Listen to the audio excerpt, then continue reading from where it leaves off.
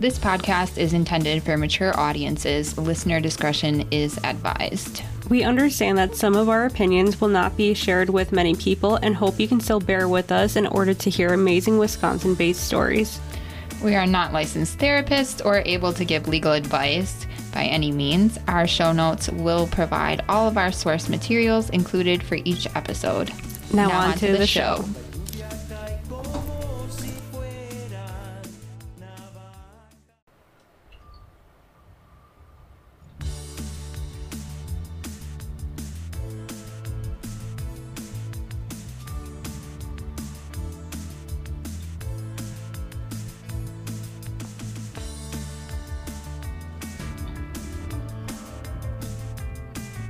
Welcome back to All the Sins of Wisconsin. I'm Fallon and I am here with Mims. How are you? I'm doing well today. We had a whole technology mishap.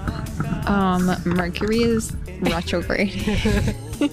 You're like the third person that's told me that like this week. So, and I keep saying, what is that? I have no idea. It means it looks like it's going backwards, but it's not really. It's just going really slow. Okay. So it looks like it's going backwards, and Mercury in retrograde is known to cause technological issues. So you have to back up your things because things disappear from drives and clouds and stuff, and technology malfunctions, phones malfunction, and it has a habit of bringing your exes back into your life. No fucking thank you. Not today, Satan. If you wake up and you're like, I should really text him. Don't. Just do it. Oh my god. We're like yin and yang. You probably shouldn't, but go ahead. But we don't judge. We're here for you, and we're here for it. Sometimes you gotta work through it. I know I've had to work through it multiple times to actually get it. So if you gotta go through the motions, do you? Yeah. No I judgment. posted something the other day like, I'm gonna give you toxic astrology advice. Just go see your ex and do whatever you want to do with them. And then this one person that's been like fighting the urge to go see their ex is like, yes, I needed this. And they're gonna message me in a month like, bitch. Yeah. I should not have seen my ex. Yep. Like, no, you probably should not. No. But everybody has a relapse with an ex. Yeah. And we don't judge. I definitely don't. I talk to all my exes all day. I couldn't do it. I would be 5150 if I was talking to my exes. Besides one is an angel, so I will talk to them as long as they tell me how great I am. I fully support that. Like, well, I don't want a relationship, but you can hype me up. Yeah, absolutely. When it becomes toxic, then that's a no-go. Oh yeah, if you stress me out, my phone goes on do not disturb. There we go. Boundaries. Yes. Tell me how great I am, or leave. Get put on the block list. Yeah, love that. Great advice I have today. Yeah. So we hope that you loved our last episode where we interviewed Cassie and Tracy. Yeah, Tracy from Harbor House. They were amazing, full of knowledge. Yeah, it was a really good conversation. Mm-hmm. They're very caring and they know so much stuff. Yes. Stuff that I hadn't necessarily thought about. Yeah, and we had a lot more to talk about, but it was already an hour and some. Yeah. We didn't have time for it all. And their website has a lot more information. If you want more information, you can reach out to them or anybody that is in that role directly. Yeah. Because there's so much more that we don't know and that the general public doesn't know. Right. So it was a great time and we are so thankful for it. It is. And Domestic Violence Awareness Month is coming up in October. Yeah. So get your packages from Harbor House and get those purple lights on your porch going and those signs on your lawn to show that you are an ally and a supporter and are there for anybody in the neighborhood that could need some help. Yeah. I've been seeing, one of my cousins was in a violent relationship and she's been posting all these great TikToks too. So if you're ready to tell your story, you know, share places so people don't feel alone. Yeah. I fully support that too. Yeah. When you're ready.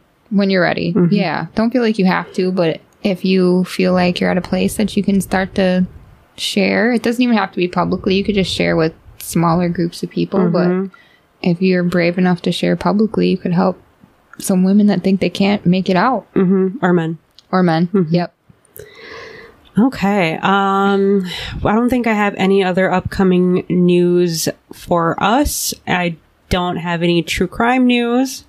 I'm still avoiding the world. Yeah. So we're just going to dive right in. Yeah. Sounds good. You go first. So, as you said, last week we discussed the issue of domestic violence. So, we're going to go with that theme this week. And I'm covering the murder of Michael Tlusty.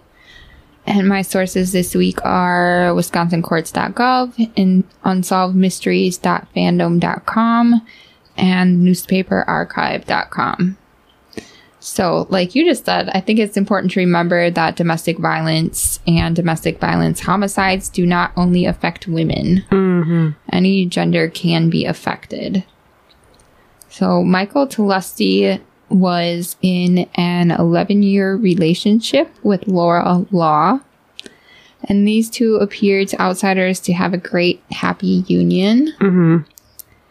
They lived together, in Arkdale, Wisconsin. And they regularly socialized with some of Mike's family members, specifically his cousin Denise and her husband. So the four of them would hang out, and then Laura and Denise would hang out on their own as well. On the evening of March 26, 2001, Laura and Denise had gone to the casino together. And apparently Mike was really upset about this. Okay. It's been speculated that Laura had some gambling problems, which would be why he was upset about it. That makes sense. And so Laura said when she arrived home that evening that her and Mike had a huge argument. And Mike decided it was an appropriate time to leave. And that he was going to leave on foot. So he packed up a bag of clothes and $73,000 in cash. Ooh, wow. So you just have $73,000 in cash just laying around? Apparently. Wow. I feel like that's heavy. Yeah. Like that's a whole duffel backpack. bag. Yeah. How, what? Yeah. It had to have been hundreds. Right. And he just took off on foot. Like, if you have $73,000 in cash, you should have a car. Yeah, I would think so. That's really strange. A horse. Yeah, some sort of transportation. Yeah. But her story is he just wanted to walk off on foot in the middle of the night. Yeah. So a couple of weeks later, Laura told some of Mike's family members that he had contacted her and told her that he had made it out west and that he had decided to relocate there. So, I don't know, he walked out west. He walked to out west. He walked to out west. Yeah, okay, all right.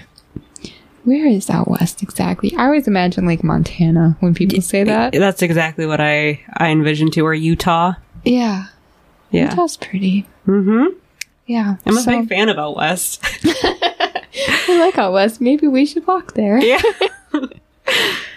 But his family was becoming really suspicious of this situation. Yeah. As I would be. Yeah. And Laura and Mike ran their own business, so people were accustomed to not regularly seeing him. It's not like he had a job to clock into or anything like that. It was often in just those two on their own, running their business or at home by themselves. The family didn't all live right around them. So it was pretty typical for people not to see them for months. Right. So nobody was really thinking anything of it, except after some months have passed and they didn't get any contact from Mike at all, they started asking questions. And Laura had told Denise the whole Mike walked out west story. Mm-hmm. And Denise eventually convinced Laura, like, you need to speak to Mike's parents. Right. Because they're getting concerned. And if he's out west, he should be able to call. Mm-hmm. Right? Right. I would hope so. Something. Out west still has phones. I would hope so, yeah. That means 2001. Somebody has a phone somewhere. Right. Payphones are still a thing. Right. So, Denise did eventually convince Laura to speak to Mike's parents. However, Laura wanted to lie and say that Mike told her that he went to Canada. That's a huge jump from out west to Canada. Yeah, and Denise was like, why would you want to lie? Yeah. Why don't you just tell them the truth that you guys got in a fight and he walked off and now he's out west? Right. Like, what's the big deal? Mm-hmm. And Laura's like, no. And she still told them that he was in Canada. So now at this point, Denise is like, this is really suspicious. Yeah, do people not think that doesn't raise some flags and ring some bells and do all of the things that alert people?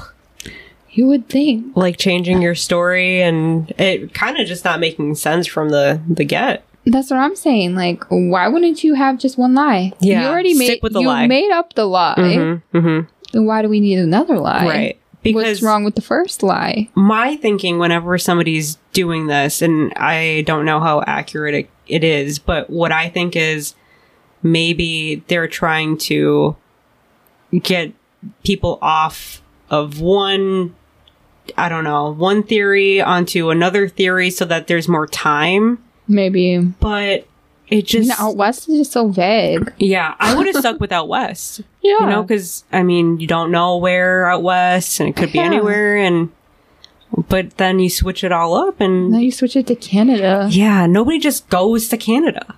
No, did you need a passport in 2001 to go to Canada, or no? I have no idea. Do you need a passport to go to Canada? Yeah, you do. Yeah, maybe not in 2001. I don't know. Don't know. No clue. Somebody will tell us and tell us how dumb we are. Yeah, sure. Oh, we try our best. Yeah, I don't know everything. I try. Yeah. But at this point, Denise is like, yeah, you were my friend, and I kind of, sort of, a little bit believe the out west theory.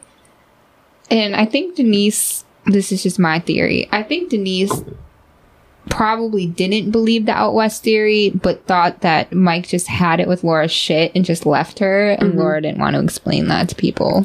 That would make sense. That's what I think Denise thought at first, until this whole parent Canada situation happened. Right. Then she was looking like, bitch, yeah, what is going on here? So then things get worse because Denise and her husband were storing their snowmobiles in Laura and Mike's shed. Okay. It's getting closer to snowmobile season. Denise was like, hey, we need to come over and get our snowmobiles. And Laura's like, no, you don't. You're not coming over here. Oh. You're not allowed to go in the shed. Oh, no. And then Denise was like, no, I'm coming to get my snowmobiles. Yeah. And Laura's like, no, you're not. And Denise said, yes, I am. I will come over there and cut the lock off the shed and get my snowmobiles. What is your deal, lady? Yeah. First the Canada story, now I can't get my snowmobiles? Yeah. So Laura was like, okay, we can compromise. I'll get the snowmobiles out of the shed for you, and then you can come pick them up. Not suspicious at all. Yeah, not at all. Yeah. So at this point, it's been about 4 months since Mike disappeared. And his brother Mark is also like, I don't know what's going on, but I'm going to file a missing persons report because things are not adding up. Right. And it's been 4 months since anybody's laid eyes on Mike. Right. So he files the missing persons report and he tells them about this whole shed situation. Good. And the case is then assigned to Gary Silka. Gary goes to speak to Laura, and Laura said, well, I had rented out the shed to someone else to use for storage, which is why I wasn't permitting anybody to go into the storage because it's not my place to do so, since they are paying me to use the shed for storage. Okay, but these other people were also paying, or they were paying?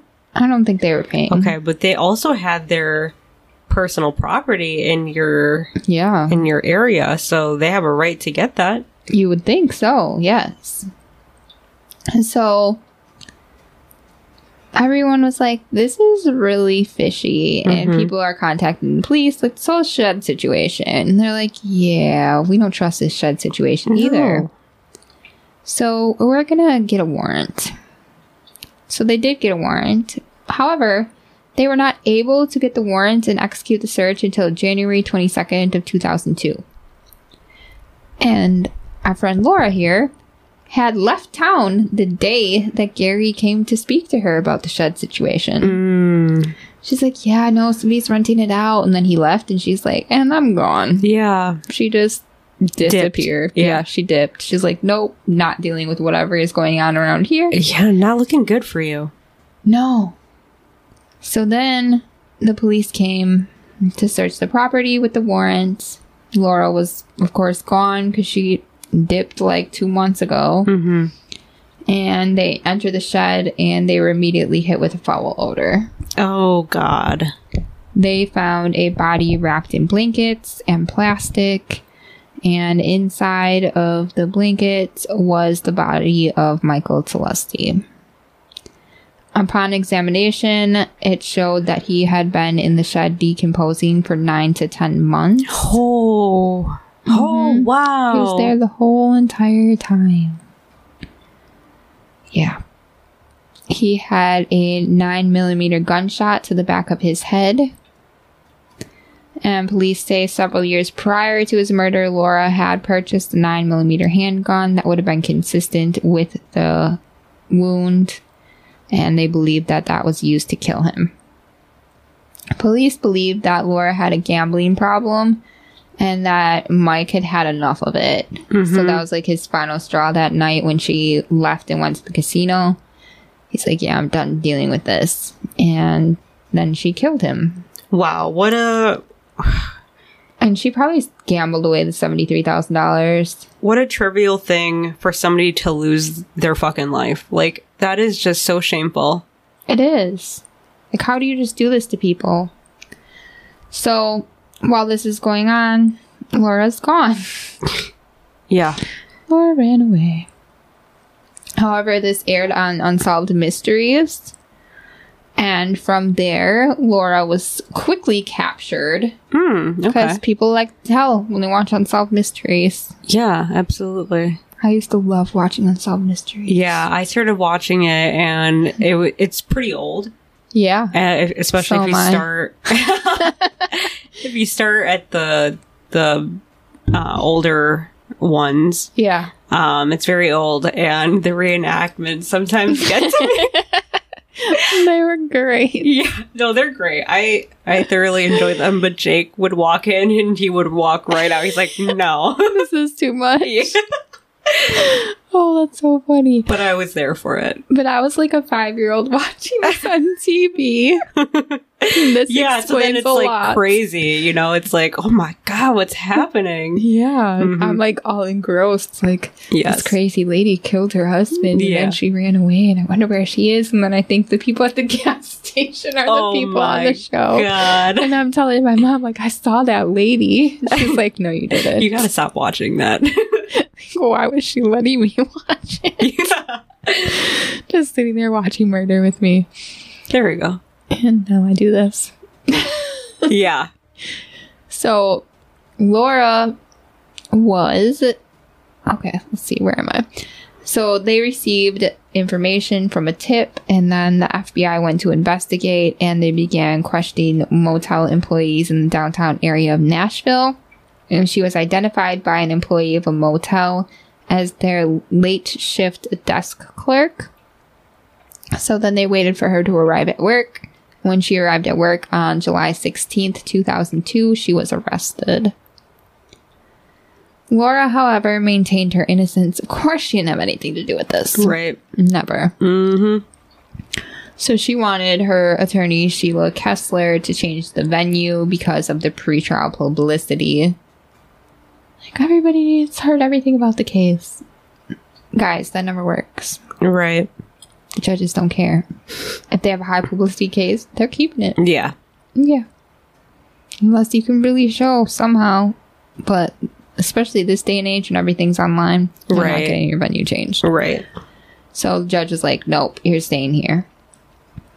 And then her attorney Kessler changed Laura's plea on the charge of hiding a corpse to innocent by reason of mental defect.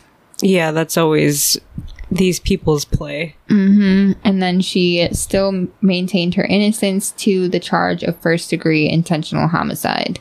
So she hid his body because she was mentally incompetent, but she never killed him. I don't know how that makes any sense. I was gonna say, how do you say I'm insane, but I also didn't do it? What the fuck? I don't know. Somebody else killed him and she hid him? Yeah, then you wouldn't go around telling people he moved to fucking Canada. Yeah. She told her friends that Mike had attempted to commit suicide and she had tried to stop him. Mm-hmm. And there was a struggle over the gun and he was accidentally shot. You do not accidentally get shot in the back of the head while struggling over a gun, because there's no way that you're struggling behind your back over a gun. No. What is this lady's logic? Kind of weird contortionist. Maybe she is insane because her logic is just so flawed. I think she's just dumb. She's going to get out in a couple years. Stupid. She's going to be like, these podcast bitches. Yeah, well, dumb. You know what? This is all on you, so I don't give a... Like, why? Why? So in April of 2003, she eventually did plead guilty to first-degree reckless homicide in his murder. And she was sentenced to 24 years in prison. And she is eligible for parole in 2026. Ugh. Disgusting. So, I don't understand. And love them. And then they'd be like, honey, you're spending all of our money. Please stop. Instead. How? I want to say addiction. I feel like a lot of people with addiction don't deserve that. Right. So a lot of people that struggle with gambling addictions, drug addictions, whatever, don't just say, I'm going to kill you because you're in my way. Right. And she could have kept stealing the money. Right. Without killing him. Yeah. She could have taken the $73,000 and walked out west. Yeah, I feel like that would have been a lot easier just to steal the money and then just dip. Yeah. That would have been a better way to go. But some people are stupid. Definitely. Well, that was an interesting case. Thank you for that. I solved one for once. I just like to point that out. That is unlike you, and I was here for it. Okay. I am doing the story of Erin Lind, and my sources are Murderpedia, AP News, BlueLady.com, Case Law, and UPI.com. Okay. So Erin Lind is an African-American who was adopted by a white family by the name of Mary Ann and John Lind. They were from Madison, and he was a young boy when they adopted him. So Erin was taken from his mother when he was only 11 days old by Milwaukee CPS. Not much was said about why he was taken. But just know that he was only 11 days old, so it was pretty bad. Crazy. The Lind family adopted him when he was just 4 months old, so that's all he knew. And Aaron's life wasn't exactly a normal childhood, so to speak. He immersed himself with a life of crime at the age of 4. 4? 4. This is when it all started. So he was shoplifting, setting fires, stealing, fighting, fantasizing about murder, and trying to kill himself. And this was all according to his adoptive mother, who witnessed it all. Okay. So just a lot of struggle with day-to-day and doing bad things. That's a lot. Yeah, that's for a lot. Child. Mm-hmm. Well, for anyone. Yep. But definitely for a child. So she at one point stated that Aaron tried to hang himself with a belt in his closet. Like, that's how bad it was. And it just seems to me that it says more about how he feels about himself. Yeah. And it really made me sad. That is horrible. So Marianne said despite the family's attempts of love and inclusion towards Aaron, he would tell them that he would rob them, burn down their house, and kill them. So just a lot of mixed emotions. Yeah. Several therapists, doctors, and others treated or analyzed Aaron during his troubled childhood, and he told doctors that his reasoning behind his bad behavior was due to him wanting to be recognized and just wanting attention. Aww. So I have a lot of mixed emotions about this case when we get really into it. So at the age of 19, on January 15th, 1988, Aaron went to the Madison Police Department Detective Bureau. So while at the city county building complaining about the second burglary, he was told, so this happened at his house, the second burglary. He wasn't part of it. Okay. He was told that a new detective assigned to his case was unavailable to speak to him. And he took that very personally, emotionally, and he snapped. So he left the building and went out to his car and got his .22 caliber rifle, came back and began shooting, which ended when he was shot and wounded. The retired sheriff's deputy who shot Aaron said he kept repeating, "Shoot me, kill me, I'm going to shoot you." So he just, it seemed like he wanted it to end for himself. Right. Nobody could understand why such a heinous crime could be committed against unsuspecting people. Later on, during the trial, prosecutor John Burr told jurors that Aaron was angry and vengeful. But as everything in life, it isn't always so black and white. Right. So immediately, a trial was scheduled on February 1st, 1988, and that took place at the heart. So this all was happening at the heart of Madison. Dane County Court Commissioner Todd Muir accepted the bail recommendation of Assistant District Attorney Jack Heitz and ordered Aaron to be held in lieu of $251,000 cash bail. I thought that was a weird. That's what I was going to say, 251. 51. You gotta have that extra one. Why? I don't know. That was weird. During the trial, he was brought in shackled and was guarded by at least 8 sheriffs. Wow. Deputies. That's a lot. But, like, it just kind of made him seem more criminal, I feel like. It created that image of, oh, this person needs to be, like, fully detained. Did they think he was going to escape, or? I don't think so. They were just Max, he shot at police. Maybe, and they were treating him that way. Yeah. Some believe that his adoption did play a role in his defense. His defense attorney, Robert Burke, stated, "To understand what happened on January 15, 1988, you have to understand Aaron's whole life," end quote. So defense attorney Burke argued that he was a tragic loner, depressed, unable to bond with anyone, unable to grasp the importance of meaning of truth, a thief from age of 4 who also later set fires, confused about his identity as an interracial child adopted by a white family, end quote. Prosecutor John Burr agreed with the description that his defense attorneys painted of their client, but the prosecutors also repeatedly countered that Aaron was an angry young man whose sole way of dealing with rage was to lash out. Mm-hmm. Defense attorney Burke also argued that Aaron's rights were violated when he was questioned twice in the hospital room hours after the shooting. However, the statements made were later ruled to be admissible. Additional arguments made on behalf of Aaron were that he should have been allowed to cross-examine a key prosecution witness who said Aaron was not mentally ill, which was the whole defense for his trial. Okay.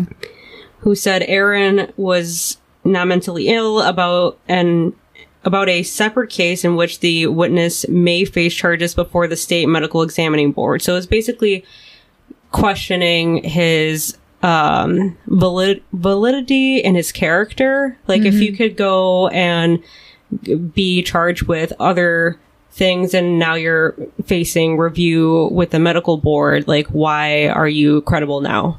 Right. So during the trial, Aaron's adopted parents, Mary Ann and John, were among the first to testify. Later on, Aaron was denied relief on his direct appeal, in which he claimed a violation of the Confrontation Clause. He raised that claim again in a federal corpus application, which was denied, so that was just thrown out. They stated in court that years of private counseling and treatment programs and punishment through the juvenile courts did not do him any good. Child psychiatrist Martin Fleigel, who treated Aaron for 3 years, said that he seemed incapable of intimacy.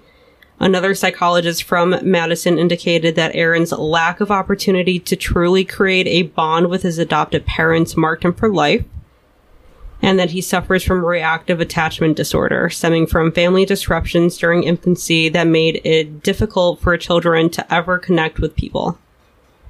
Well, that's what I was wondering. Like, okay, so he was adopted at 4 months. Where was he from 11 days to 4 months?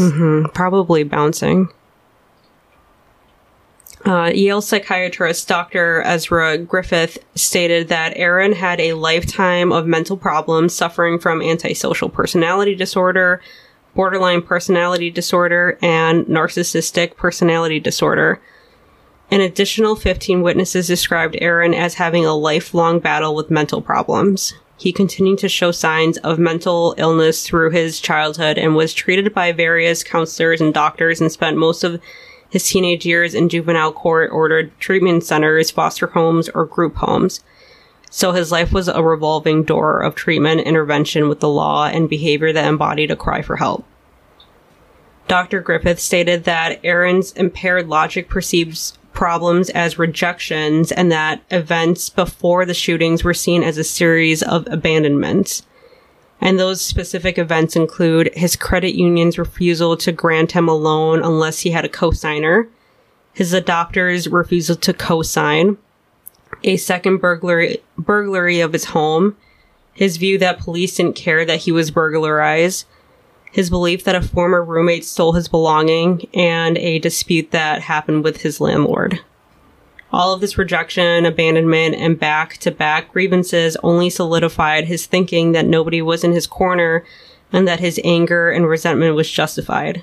A Wisconsin jury convicted Aaron of fatally shooting coroner Clyde Chamberlain at the age of 63 and Secretary Eleanor Townsend at the age of 40, and was sentenced by Dane County Circuit Court Judge Robert Bukowski to 2 consecutive life terms in prison and an additional 35 years for the shooting, deaths, and wounding of Eric Erickson, who was paying a parking ticket when Aaron went on his shooting spree. So that sucked. Yeah. The sentences were ordered to be served consecutively. Aaron was silent as he was sentenced, and Mary Ann and John and an unidentified young woman sat in the front row, hugging and crying.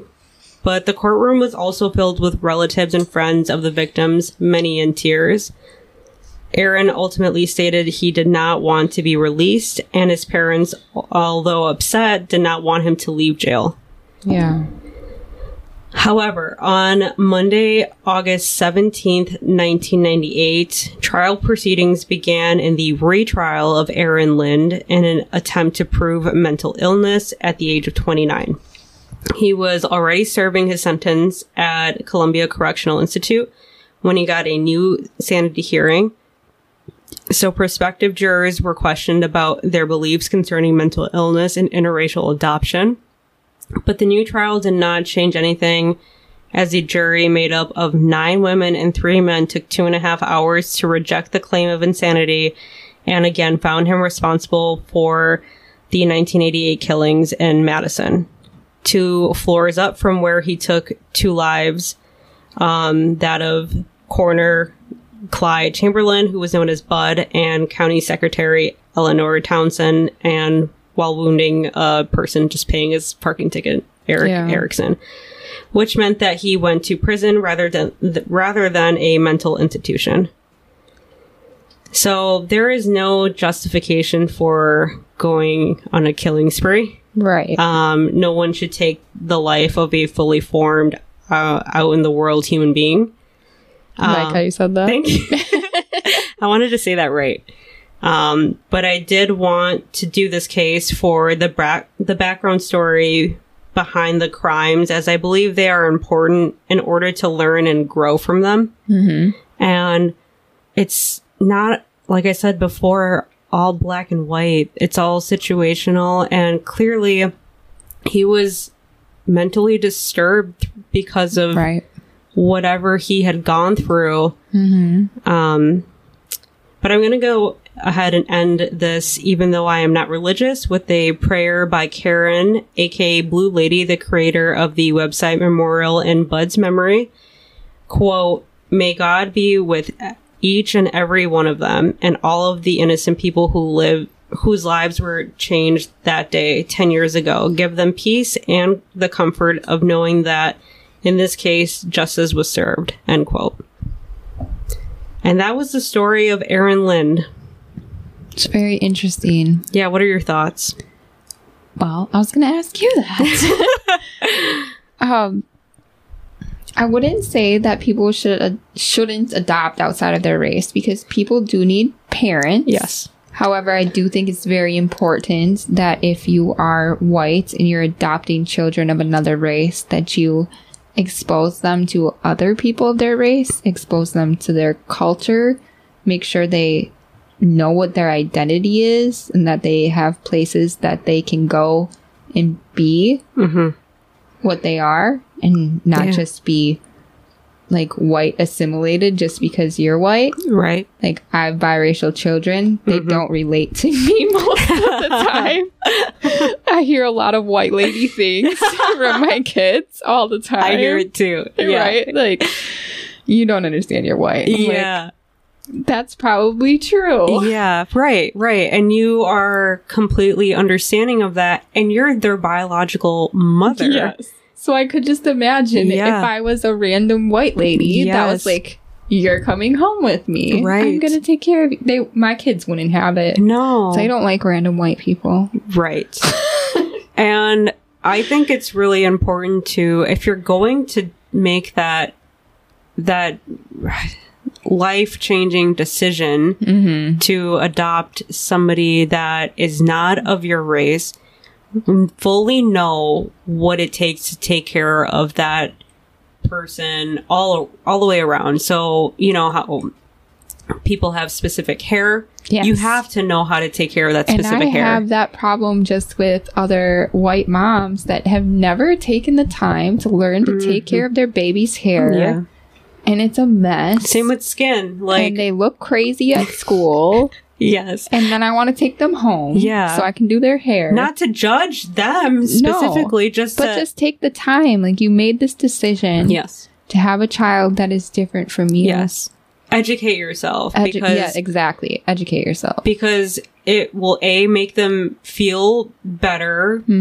And it's just better grooming. Right. And it shows that you care. Yes. And it's not about you, and the decision isn't about you. It's about them. Right. And if you live in Appleton and you have a black child and you don't know how to do their hair, you can take them to Takeda at City Best Braids because she has a whole program for that. Plug that. She helps Caucasian moms that have biracial children because this is a thing. It's a real thing. It's a real problem. And there's no shame in being like, hey, I don't know what to do. Yeah, none at all. This is not something that I ever learned. Please help me. Please teach me. That, if anything, that's more admirable than just being like, I'm just going to do whatever. Let's just pretend you're white, even though you're clearly not. Yeah. And that goes for any race that is adopted. It's not definitely. I'm just speaking my own personal experience, but definitely it goes for any culture because I know people are trying to do the right thing by adopting children, and it comes from a great place. Yes. And we need more people that way. Yes. But just know that there's another layer that needs to happen. It's when you adopt somebody of a different culture and race and, you know, different structure of being. Yeah. And that's just... And if you only have them around all white people all the time, they're going to feel bad about themselves. Yes. Yeah, I totally agree. It's like the whole Little Mermaid controversy. Oh, I don't know. People are being upset about the Little Mermaid being black. Oh, really? I mean, I'm really excited about it. Yeah. There's lots of people really excited about it, but there's some white Christian groups that are upset. What is that? So the entire world is just white? Like, is that what is happening? I don't know what is happening. Okay. Well, that's a whole other. I totally agree with, it really is. But I totally agree that with what you were thinking, because that's what I was thinking when I was reading this whole story. I was like, because can you imagine just feeling out of place your entire life? Like, I don't belong here. I don't look like you, you know? But it's got to be traumatic. Yeah. Traumatic. Very traumatic. And whatever the background is that got him taken away at 11 days old was probably traumatic as well. Yeah. And people will say, well, you don't remember what happens when you're a baby, but your brain does and your body does. Regardless, if you don't have like the memories that you can form, trauma changes the wiring in your brain. Yeah. Regardless of what age you are. And if he was just bounced around from place to place for 4 months. Yeah. During the time when you're supposed to be building that ability to connect with people. Yes. Then it makes total sense to me that he was never able to connect with anyone and had those emotional issues. Because that's when you need it. That's why you just hold your baby all day long. My sister has a baby and I just hold her and love her. Yeah. You just got to. It's pivotal at that time. Yeah, like if you have a preemie, they'll tell you need to, as soon as you can, you take the baby out and put it against your skin because that helps you grow and thrive. And if a baby doesn't have that... Yeah. Then it really messes you up. It's going to have later on consequences. Yeah. So yes, that's why I thought it was really important to, the killings of these two people and the person that was wounded is very important. Right. Because that shouldn't have happened to them. But also the background to the entire plot of this story is also very important as an educational tool. Right.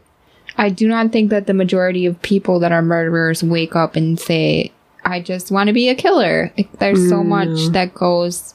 Some people are just messed up. Yeah. But in the majority of cases, it's been a whole lot of circumstances that have led up to this point. Molding and shaping and just life experiences that keep people in their way of thinking is the things that we want to cover. Yes, definitely. Okay. That's a great place to leave it. Yes. We love you guys. We love you. Bye. Bye.